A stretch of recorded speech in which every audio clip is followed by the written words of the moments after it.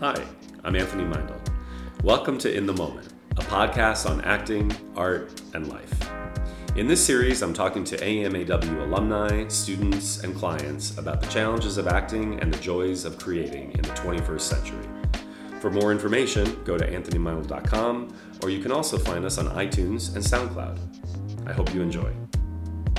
On today's episode, we have manager, producer, and entrepreneur Jay Froberg. They chat about the business of acting, talent representation, and how to adapt to the industry to navigate a successful career. Today's podcast episode is sponsored by We Audition. Receive 25% off with the promo code AMAW on weaudition.com. The video chat community to audition, rehearse, self-tape, and get advice, and hopefully book the fucking job. Hello, everybody. Welcome to In the Moment podcast. Welcome, Jay Froberg. Thanks for having me, Tony.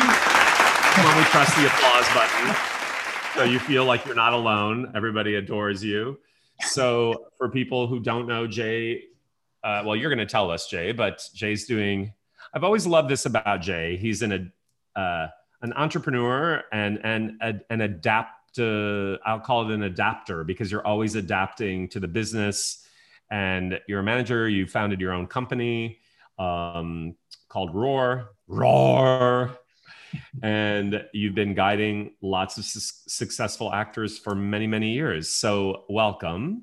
Thank you. And we're going to talk about a little bit about like some of the newer things you're developing in this new online world, but that's beneficial to actors and will benefit them in understanding like how to get a manager. What is an agent? What's the difference between a manager and agent? What's this whole thing about representation, blah, blah, blah, right? So tell us a little bit about your journey, because I mean, I know a little bit about it, but I'm always intrigued. Sure. Yeah, I went to the University of Arizona, and Arizona, as some people may know, is a right-to-work state. So, there are no unions, so a lot of movies come there. In particular, Tucson, where they shoot a lot of Westerns. So when I was in college, I just started working on movies as a PA, and, more and more movies came to town, and that's how I got my experience. And that's what I thought I would do, is just be in production, as a production coordinator, production manager. My parents really wanted me to go to grad school. I didn't know where to go. I'd never been to California, so I applied to Pepperdine for their MBA program, and got to Malibu. And for those of you who have been to Malibu, it's spectacular. So I decided to stay on and get my law degree as well. And Pepperdine actually got me an internship at MGM Studios, which then I parlayed into an executive role there. I was there at MGM about 10 years, just nine and a half. But as I rose to the ranks of MGM, I got further and further away from the production side of working with artists and the creative part of movie making. And at the time, as you remember, movies was what it was all about. And, TV stars wanted to be movie stars. Movie stars would never do TV. Now it's completely different. Things have changed. Yeah. So all of my buddies at the time were up and coming actors: Eric Christian Olsen, Jimmy Marsden, Kip Pardue, all these guys who were sort of in my little circle. So I just started working with them and talking to them about their deals. And that was really the thing that got me up in the morning, was that sort of that engagement with the artists and the actors, and sort of seeing, their success was very exciting for me. So I actually left MGM to start Roar. The name of Roar came from, I was looking at the MGM logo, and I said, what do I really love about this? And it was the lion roaring. So I never put that together. That's cool. Okay. Wow. And that's a beautiful sort of homage to where you learned, you know what I mean? Like you got a lot of your skills. Okay. Yeah. Yeah. So I went into the chairman of MGM. I went in the office, and I said, I really love MGM. Thank you so much. It's been like family. I just want to do something different. He said, what are you going to do? I said, I don't know, but I want to call it Roar. So that was my business plan. It was basically the name. But that's how a dream starts, starting with the name. I love it. Okay. So I left, it was just like, a scene from a movie. I'm riding down the elevator with my little box and thinking, what have I done? I'm walking away from from a really successful career track at a studio. Set up my little office in my garage in Venice Beach, and just started doing deals. And I had no idea what I would do. My expertise was sort of in the film finance side, deal making side. So I just started to do deals, and the part I gravitated towards the most was for my actor friends. So that's how I got into management. That evolved into music management because I had some buddies who were in a band. But it's all the same, sort of, from my perspective, what a manager does. And that's the story. And I guess that led to, and I've built the company up over the years. When we started, it's very hard to, especially coming from the studio, it's very hard to get agencies or agents to help you. They'll all tell you, we love you, be great, but they're not going to really risk their clients with a new upstart management company or manager.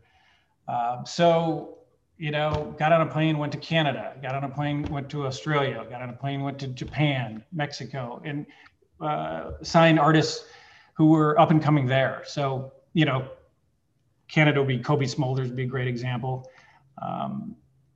Australia, obviously, Chris Hemsworth, Liam Hemsworth, those guys were coming off home and away. Japan, Ken Watanabe. Oh, wow. I didn't Mexico, know that. Jaime Camille in Mexico. So, we really built a reputation for going outside of LA, right, or the US, and signing really talented, great artists who weren't necessarily, stars here in the US yet, but obviously we developed them into, cross them over into US market. Well, as I said at the beginning, I think that's something that I've always respected about you, and maybe because I created my own thing as well, and, was sort of as a response to offering something different than everything else. You know what I mean? I've always been really excited about innovating and being an outlier, and not necessarily predicting where things are going to go, because at least I didn't, because I just thought we have to reimagine and rethink things because things are always evolving. Right. But that's what you did. Like, I think that's very forward thinking before the market became as international as it has become. You kind of were ahead of the curve of like, well, where else is talent coming from? Well, everywhere. You know what I mean? And that's even more so today. You know what I mean, Jay? So that's really cool. I never knew that about that. You actually went to different countries and scouted talent, right? So you were kind of like a talent scout at the beginning. Yeah. And I mean, even today, more than half of our list is international. Oh, wow. Okay. I think we can get into the differences of different management companies and the differences between the agent and the manager, but, we always kept it very small. Some management companies have hundreds of clients. We have 50. So it's just a different model. But so cut to the pandemic and COVID. Our sort of business, as just sort of hit pause. But that gave me some time to sort of do some research. And what dawned on me then during the quarantine was sort of the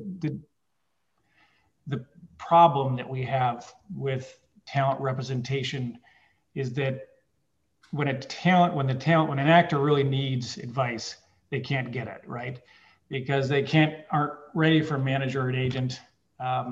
So who can they turn to? Who can they go to? Yeah, and typically it's guys like you, right? Because they're in your class. So that led to me creating this digital online program called The Art of Guiding Your Acting Career, to sort of bridge the gap between, when you're starting out, or maybe you even are successful, you're on a show, but you don't have a good manager, and you feel frustrated. That this is the answer to that. Yeah, I mean, I think I love that it's called The Art of Guiding Your Acting Career, because it's both, right? Like, as artists, we're also, it's show business. You know what I mean? It's the entertainment business. It's really trying to help artists understand and execute their artistry, whilst also you can't have that, like I'm always saying, like, I always feel like this is me sometimes, like I'm a legend in my own living room, but that doesn't really help me. You know what I mean? Like, it's great actors if you're amazing when you're doing your scenes in your bathroom, but if you can't parlay that into a career, it's really difficult. And sometimes actors especially have been taught, like, they feel like they're two separate tracks, the business, the management, the rep side, and the artistic side, but it's not. So you created this interesting online course. So it's like a masterclass in a way. And I've seen it. I've watched many of the modules in which Jay basically gives really sound, practical, easy to understand advice about sort of the steps to like navigate a career. And what do you like?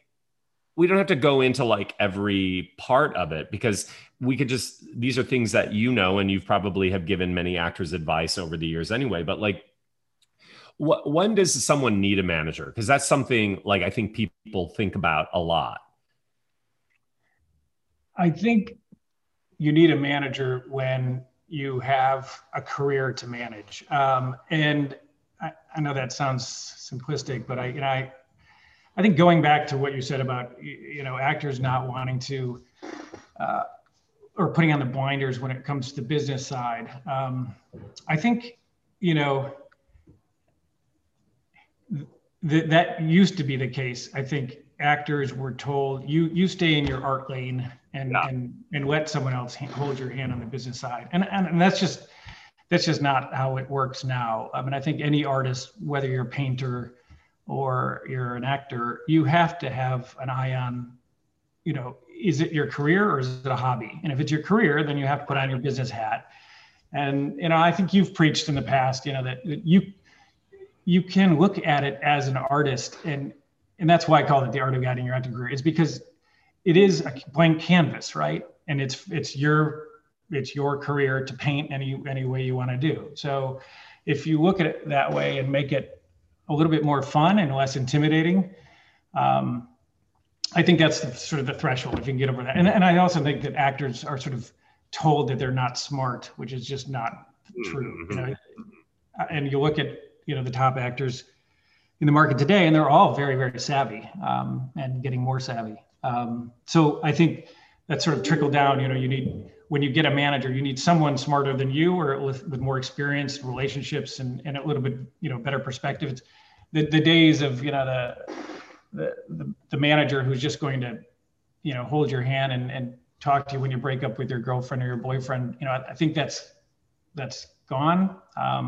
There's some of that, obviously, because managers tend to be closer to their clients and friendships and such than agents. But you really want somebody who's savvy. So to answer your question, when do you get a manager? It's when you have your ducks in a row, and you need the manager is actually going to add value. It's almost like when you hire employees. When you start your own company, you're going to do all the work. You're going to, make the bread every morning and, package it up and put it on the truck. And then when you get too many orders, you need somebody to help you, pack it up and put it on the truck. And so that's essentially when you should look at taking on someone on your team, because it's expensive, right? I think actors start out, they're like, 10% who cares? But if you add up, 10% to the manager, 10% of the agent, 5% of the lawyer, the publicist is $5,000 a month, or, $7,500 a month. It gets crazy. Yeah. It's a lot. Yeah. So you're right. I think, you want to make it a smart business decision. Don't just have a manager for the sake of having a manager, because, and that's a double problem, What is it? It's a twofer. You don't want to have a manager that's not doing anything because they're going to cost you money, but you also don't want to have a manager who's not doing anything that you're being codependent on. The worst thing that you can do is have a team who isn't actually doing anything, because then you're not doing anything and they're not doing anything, which is a disaster. Well, so Jay, what would managers what do they do? Let's just break it down for people who are listening who still aren't quite clear, like the difference between an agent or a manager. A manager can help somebody get an agent. Also, is it still managers are not technically allowed to procure work? Isn't that still correct? Yeah, in California. Yep. So a good way to look at it is you, the artist, are the CEO. You know, you're the buck stops with you. You make all the creative decisions. Underneath you is the COO, the chief operating officer. So you're the chief executive officer of your little enterprise. The manager is the chief operating officer. So the manager's job is to help you develop and execute on the strategy. So 30-day, 60-day, 90-day, 6-month, 1 year, 3 year, 5 year, 10-year strategy. And then how are you going to get there, right? And then underneath the manager, you have the team that's going to help you execute on that strategy. So your head of sales is your agent. Your head of marketing is your publicist. Your general counsel is your lawyer, and your business manager is the CFO. So just like a company is organized, and the manager's job is to really make sure that the entire team understands who the artist is and what they're selling, and that everyone is adding value to the execution of that strategy that you all agreed on. Does that make sense? Yeah, it does. I'm like, wow, when you break it down that way, it's very clear. Well, so why would an actor, I know in terms of, sometimes I get asked an agent or a manager, like should it be one or the other, right? So maybe you can address that, but also I feel like nowadays, the agency world is changing so rapidly, right? And I know I have a lot of agent friends who've left agencies and now have become managers or have signed on either independently or have signed on to other management companies. So, do we think that the business is going to continue to morph into some sort of more personal management style? Is that because the big agencies are not making most of their money anymore off of client jobs, right? It's all ancillary stuff. Isn't that correct? And other investments. Yeah. Years ago, this is a long time ago, I was shocked that William Morris's biggest client was Emeril Lagasse, selling pots and pans, So I think for years, this has been shifting where they're getting away from the 10% game and looking for other revenue streams. Yeah. So, I think that the answer to the question is that you need a great salesman. Right. And in California, in particular, your manager can't be your salesman. So, sales is a particular skill, right? And it's different than career strategy. And some great agents are great at both. But I think that you need to look at them as two different jobs. Do you need a salesman or do you need help with the bigger picture? Right. So, some actors may not need help with the strategy and executing on that strategy. But most need a salesman. There are some actors who have no agent or, the sort of top of their game, they use their lawyer. But for the most part, you want a great salesman to be out pitching your wares. Mm-hmm. So, go ahead. Chicken or the egg, right? Which do you want first? I think the answer is keep your eyes open for either. It's not like, if you're in the position to walk in and say, I'll take a manager now or I'll take an agent now. I think it's going to come down to the person that is available for the job. I wouldn't hire an agent just to have an agent or a manager just to have a manager. You need somebody who believes in you, understands the strategy, and is going to help you move the ball forward. I love this thing about, I think actors maybe have a hard time thinking of themselves in terms of sales, right? But that's true. It's like, it really is product oriented at the end of the day. And it's become even more so because of branding. And again, like the product of a personality also selling things, not just themselves as artists, but like, a shampoo company can send you something, and if you're a big actor or whatever, and then you're endorsing it on your social media account, like everything is like merged. To me, the scary, weird, horrifying thing is everything has become one gigantic commercial. Yeah. It really has. It really has. Like, if we really look in between the lines of Instagram, it's all a big commercial, really. Like, and literally sometimes promoting a product, but also I think the selling of ourselves in some way, what we do, who we are, right? And I guess it's like trying to navigate through that with taking the ick out of it, because sometimes it doesn't feel as pure as like making art. But again, Shakespeare struggled with this, like, Yeah. right? Van Gogh struggled with this. How do you make a living doing great art when you got to get your art to the consumer? Well, and I think, you can see the actors cringe when you talk about them being a brand and sales. But the way I frame it is, you're not a product. What you're trying to convey to your customers, who are the people financing movies and TV shows, is your promise to your fans. Like, what is your promise that you're making to your fan base? So that they understand what they're getting if they're paying a ticket to see you act, right? So, it's not that you're a product. What you're trying to convey is you're trying to send the message of, this is what you're going to get if you pay money to see me act.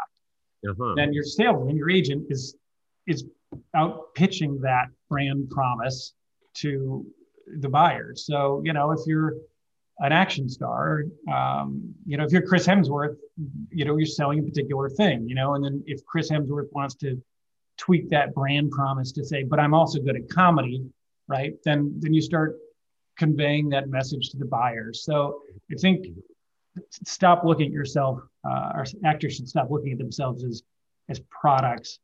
And when people talk about your brand, it's more about who you are and what your customers, your fans are going to get. I love that. It's well said about a promise, like the promise you're offering and giving, never heard it said like that. I also think, like, for me, Jay, like, I think my parents always joke that I'm an amazing salesperson because of the success of the schools, and I guess so, but I've never thought about myself in terms of selling the school, because I've just been so passionate about it, because the work freaking works. And I've seen, like, people's lives completely change because of the work. So for me, I'm using this example for our listeners to understand acting, creating is like that. The things that you write, the things that you say, the things that you perform, if you're really passionate about it, a career in that is just an extension of your passion. You're just wanting a bigger canvas to paint on. That's all it is, right? So It's just a slightly a paradigm shift. So it doesn't feel so like selling swampland to somebody in Florida. You know what I mean? Yeah, not that kind of salesman, people. Although I think I could do that as well if I were really passionate about the Everglades. No, I'm just kidding. So let me ask you about, I'm just jumping all over because it's just making me think about things you've experienced. How long have you been in the business, Jay? Because we're close to the same age. Almost 30 years. I started right out of school. The 90s. Yeah. Okay. Wow. And also, Jay is a lawyer too. So you're watering two plants with one hose with Jay. Like, he can manage you and you know what I mean? Take care of all lawyer-like things. Yeah. So let's talk about, like, what do you think are the mistakes actors make in sort of the pursuance of reps? Or just what is that? What comes to mind when you've worked with everybody? You've worked with a lot of people in the business. It's the first thing everyone asks me when they come to town is, how do I get an agent? Or they state as fact, I need an agent to manage. And I'm like, okay, well, why? Let's talk about why you think that. Yeah. And typically they're not ready for that because they don't have their ducks in a row. They don't have, other than, passion and enthusiasm. A lot of those folks just aren't ready to have, a team behind them. And that's frustrating for the actor. But if the actor puts themselves in the shoes of the reps, they're people too who have lives and careers and the way the business is set up is this 10% situation. And so they have to really choose wisely because they have families to feed. So they can't take your enthusiasm home for dinner, right? You have to generate some money. So are you ready to do that? And don't look at it from your perspective as the actor, look at it from the rep's position. Is your agent going to be able to take you and sell that brand promise? And is that something that people want to buy? And for a number of reasons, they might not want to buy it. If you're not talented, that's a big reason. But also if you're too niche, I think some actors just want to do passion projects, and very dark, esoteric things. And that's great. But is your agent going to be able to make enough money to support his family doing that? So I recommend that actors really try to look at their career from a rep's position of is this going to be a business or is this just a hobby and I'm supporting your hobby? Well, I'm always reminding people too, like I love what you said, in terms of casting, I'm always telling actors go in and intern at a casting office so you can see what really happens, behind the doors there, because you see it's not rocket science and it often doesn't come down to talent, right? Like, yes, you have to deliver the goods in the room, but then when you don't get it, if you're showing up in your work in a real way and in a committed way, there's so many dynamics that the actor is not aware of. So when you're behind the scenes and you start to see it's not personal, but it's the same thing with agenting and managing. I'm always telling people, especially nowadays, because it's gotten so competitive, you have X amount of clients, Jay. And so you're hustling to get those clients work. It's not easy. Like you're having to make calls and you're having to pitch and you're right. And so I guess what I'm leading to is when actors call their reps and are like, my best friend just went out for this. Why didn't I go out for this? Right? Like, I'm sure you hear that all the time. Or there's this really great new thing that David Rappaport is casting, and why am I not getting in for it? And you're like, the breakdown is for a 34-year-old woman, and you're like an 18-year-old dude. You know what I mean? It's like things like that, right? Well, I think for agents, it's a lot worse, right? So if I have 50 clients, and obviously I don't have many clients who are in the same category.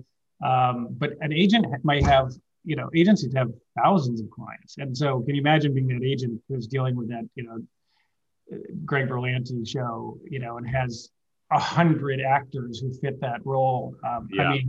So it's got to be very frustrating from the agent's perspective. But, I think, again, to flip the script for actors who are looking at auditioning, the way I recommend an actor look at it is it's the actor offering to be part of the director's project or the writer's project.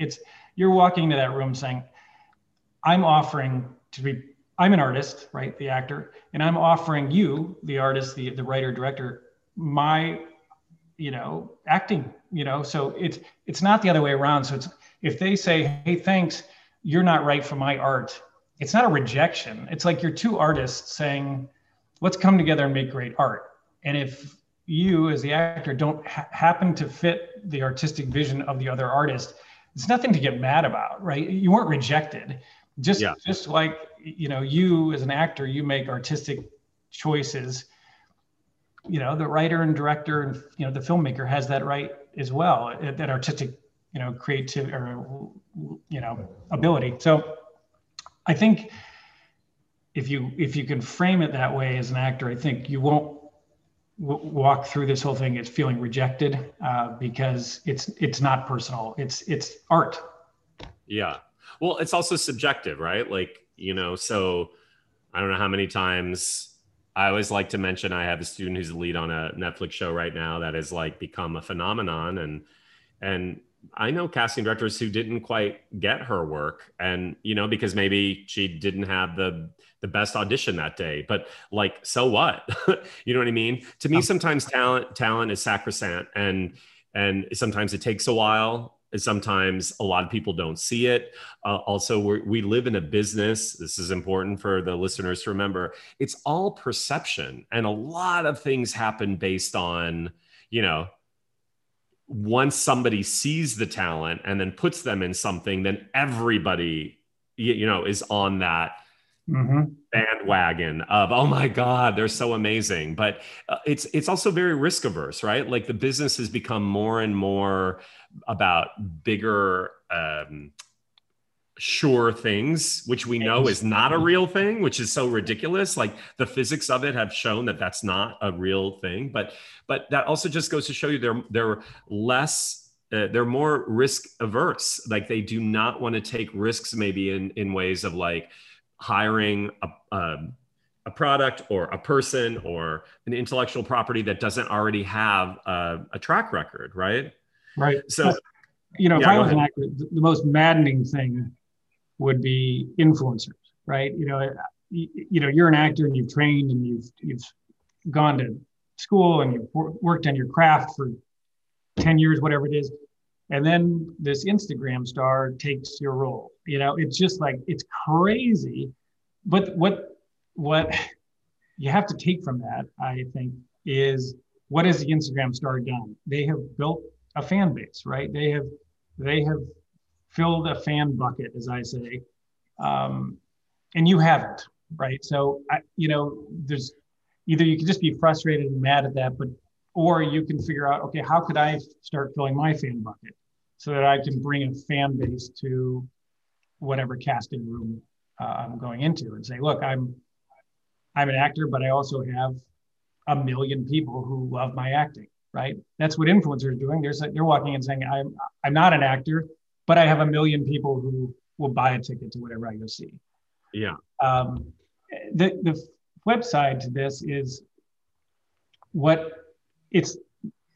I believe there's a tsunami of acting jobs that's coming, because with all these new platforms, Hulu, Apple, Netflix, and all the, creation of new content, there just aren't enough name actors to fill these roles. So it's just going to happen. They're going to work their way down, and there's going to be more and more opportunities for actors who are talented. And those things, they're not going to cast an influencer on Bridgerton, right? They're going to cast somebody who's can do it. Yeah. I think the thing too, Jay, like consider this. I always say in my experience working with, because I work with a lot of influencers, but I think the influencing world opens up doors for them because they have so many followers. But what I have, maybe when you shake out the numbers, the people who cross over into some sort of career from that world are not any more than just regular people. I have found just like anything, like the modeling. Remember, like in the 80s, the modeling world, like models who wanted to become actors. Great. They may, because of a look, just like the business itself, because of a certain look or whatever, doors seem to be opening for people in ways that maybe some listeners are like, well, that hasn't happened for me yet. But I think at the end of the day, when you shake it out, like the averages are kind of the same. You know what I mean? Yeah, and I think the influencers who are crossing over are it's probably a very small percentage, and they're probably very talented people. Talented. Yeah, talented. They use that pathway to get themselves in the door, as you said. That's right. Which isn't for everyone, But it's funny you said the modeling thing. I kind of watched from afar Travis Fimmel, from oh yeah, for sure. And he started out, he was a model and he's cast on, I think it was Tarzan, I don't know, on the CW, and it didn't work. And he disappeared. He was like the hot, this guy's gonna be the next, big Labor thing. of the month. And then he screwed the pooch on Tarzan, and he disappeared for years and came back as an actor, Viking, like a real actor. So yeah, I think however you get your foot in the door, if you're an influencer who does get your foot in the door, they should double down on going to your acting class and really deliver. Well, thank you for that plug. I mean, I didn't teach Travis Fimmel, but I get the analogy. It's true. Like, I think at the end of the day, the only thing that actors can manage is talent, right? Like it's something that It's also, I was doing a podcast the other day with a casting director, and I was, it's important to remember too, that an influencer might be 16, 17, 18. Maybe they're not so great at acting yet. So what? Like, they are also allowed to, lots of people who get their first jobs are not great actors, and it's okay. Like, everybody has their own journey. And as long as they're willing to use it to learn and to grow and to evolve and have a point of view, then who knows? They could become the next Meryl Streep. Like, George Clooney started on Facts of Life or something. You know what I mean? Like, yeah. So we just have to, I think it's just about honoring our own journeys and like not comparing and despairing. And I think, sometimes the business side of it. I think it's also important to remember, like, agents and managers like yourself are like also on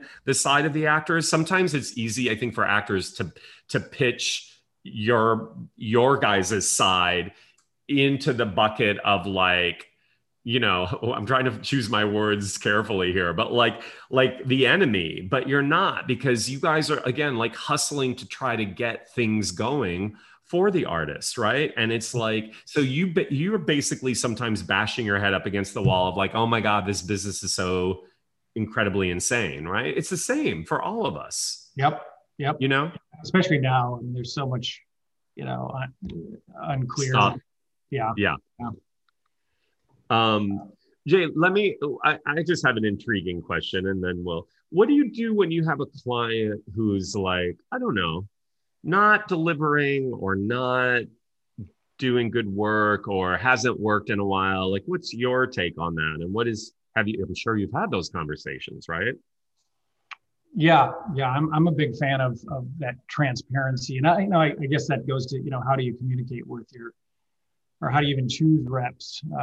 Make sure they're people who you aren't intimidated by. They are, your manager in particular is really your business partner. You're 90%, they're 10%, right? But they're in it for the long haul. Your agent is more of a salesman, right? Who, as I said, who really just needs to be pounding the phones and selling. But your manager better be somebody who you can talk straight to and say, look, you need that. It's both ways, because you don't want your manager to be just, baggage in your career, right? They have to actually be proactive and engaged in what's happening and helpful and communicate, But I think a lot of actors don't take criticism well. Yeah. And I have to phrase things in certain ways with actors if they get bad feedback, not because they won't appreciate the feedback, but because just psychologically, you don't need to be hammered with something that's going to break your spirits. And it's such a it's especially during like pilot season, for example, when you have, which we're just in the tail end of here, you may have 4 or 5 things in one day. And if you screw one of them up, I don't know if it's going to be helpful to hear that immediately. But I might give advice that they maybe want to just slow down and take a little more time with this. And then later on, just say this was the feedback. And why in particular, we track feedback like that. And we're quite analytical about it because, again, it comes back to fans, and casting directors, you want them to be fans. You want them to be supportive. So, when you go into a room unprepared and a casting director is turned off, it's very hard to get them turned back on, and it takes months or years to warm them back up to see you again. So, I think that, if someone isn't delivering in the room, I'll tend to want to keep them out of the rooms until we can figure out, until we can figure out what the problem is, because, how many important casting directors are there in this town? A dozen, like they're casting like the big things, Right. Yeah. And if you go in and screw up 2 auditions, you just knocked, you're down to 10. Yeah. So I think, I take feedback and I deliver it in a way that's positive, how do we improve? And also, but I also take that feedback and say, well, let's not make that mistake again, right? Yeah, that's sound advice. I mean, I'm wondering, I have one last question and then maybe we'll wrap things up because this is 45 minutes has gone by so fast already. But like in the art of guiding your acting career, do you talk about, because this is something I've come across a lot, Jay, of how do actors, I just had this happen recently, like last week, an actor was telling me how I don't remember if it's an agent or a manager, but basically it's a horrible relationship, right? It's not working, but they're scared to leave. Now I have very strong opinions about this, but I'm curious like what you would say. And yeah, I'm always intrigued. It's like being in a toxic relationship. Why would you stay in something if you can't communicate it and then fix it? Right. You have to leave, and you can burn a decade of your career, even if it's not toxic, but if your agent and your manager are not adding value to your career, you have to get rid of them because you set yourself, you're like a codependent person sitting by the phone waiting for it to ring, Yeah. And they're not doing a thing, so the phone's not going to ring. So I do address this in the program. Oh, good. I actually give people a letter that they can send to their reps and walk them through, because it doesn't have to be a bridge burner, right? Yeah. It's not. It's everyone plays this out that, oh my God, I'm going to be blackballed in town and this is a terrible thing, but if you communicate respectfully and like an adult, 9 times out of 10, it's going to be okay. And perhaps 3-4 years later, you circle back to that person, and that's right. And you'll both be in different spots. It's so I think just like relationships, you don't have to throw everyone's clothes out the front window and say get out. It can be like hey, this isn't working for either of us. I'm unhappy, you're unhappy, so let's do something different. I think sometimes throwing the clothes over the balcony and then putting them on fire is very dramatically fulfilling, but yes, maybe not the best thing for the relationship or the environment. But I was going to say too, I think Jay, like, it's just that actors are so scared having someone who isn't working in their mind, who isn't, I was like that in my 20s. I had some horrible reps in New York City. Horrible, like undermine my work, even though I was like working, you know what I mean? Like, but they would rather be with someone than being with no one. And the fear of like being in that gap where they have, because at least they think that they have access to something, even if it's in a bad, relationship. Right. So one of the things that we did as part of this course is set up an online private Facebook group called The Tribe. Oh, cool. And it's where actors can go and ask anything. Hey, here's my headshots. Which one? I'm looking at these acting, classes in London. Which one do you think is good? And I'm obviously on there giving feedback.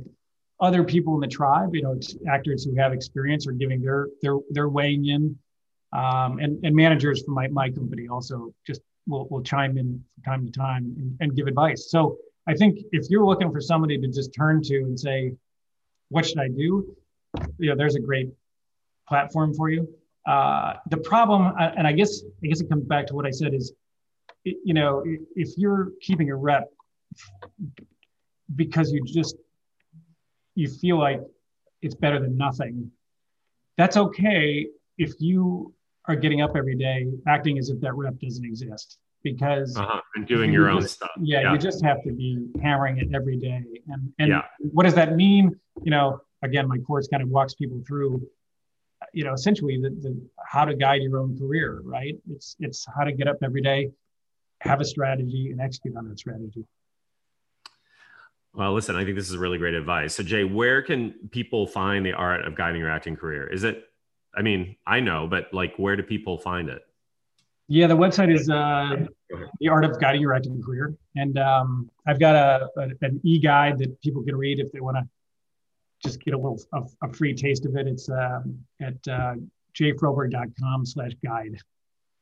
Okay, awesome. And again, for listeners, it's really like a masterclass spoken from a manager's point of view in the business for 30 years of like how to make choices to guide your career, right? And especially because I think for a lot of actors, it can be really intimidating. There's aspects of the business that you don't even have to really know. I mean, it's great to know a little bit about everything, but that's what you would have somebody like Jay or this course for, to just help you understand some of the terms or some of the choices that you can make. And so that's what Jay is providing. And I think is really helpful. And like I said, I've listened to watch some of the modules. It sounds so modules. I've watched some of the classes, and I also was joking with Jay, like we turned the tables on him because like for him having to like be in front of the camera is really good for him as a manager to see what actors go through. But no, it's good. It's terror. Yeah. It's really personable and like just really helps actors kind of navigate next steps for wherever they are in their career. And check it. Yeah, go ahead, Jay. I think, you know, if you're an actor who does have a little bit of success, I think it's also good, you know, it leans a little bit towards folks who are just starting out, but it also is a good framework if you have reps and you work with your manager, a good way to sort of understand a way to frame your relationship with them. And Jay, where else can people find you? Not like, what do you allow people to like send submission material to your company, or? I think with COVID, you know, that's a very awkward moment. Well, because, you know, like actors sometimes will stalk people. Don't stalk actors, but like, you know, if somebody has something, I mean, you tell me. So what's protocol for people who would want to like be considered for your company as rep? You can email info@roar.com. I'm sorry, info@roar.la. Okay. But the best way to meet me is going to be in the tribe, which is the Facebook group as part of this program, because, you know, I'm there interacting with the actors every day. Well, Jay, you're really like a real actor's rep. I love that about you. And you've just always got great ideas, I think. You've always really inspired me about challenging myself and thinking outside the box. And so I'm sure this podcast will do the same for people. And I hope people can check out more of your work, whether it's on the tribe to get more information of the community there, but also the art of guiding your acting career. And don't stalk Jay by sending him an email at Roar, but he also gave you the email there. So thanks, Jay, for being here. Good deal. Thanks, Tony. Really appreciate it. Thanks, buddy. Today's podcast episode is sponsored by We Audition. Receive 25% off with the promo code AMAW on weaudition.com. The video chat community to audition, rehearse, self-tape, and get advice, and hopefully book the fucking job.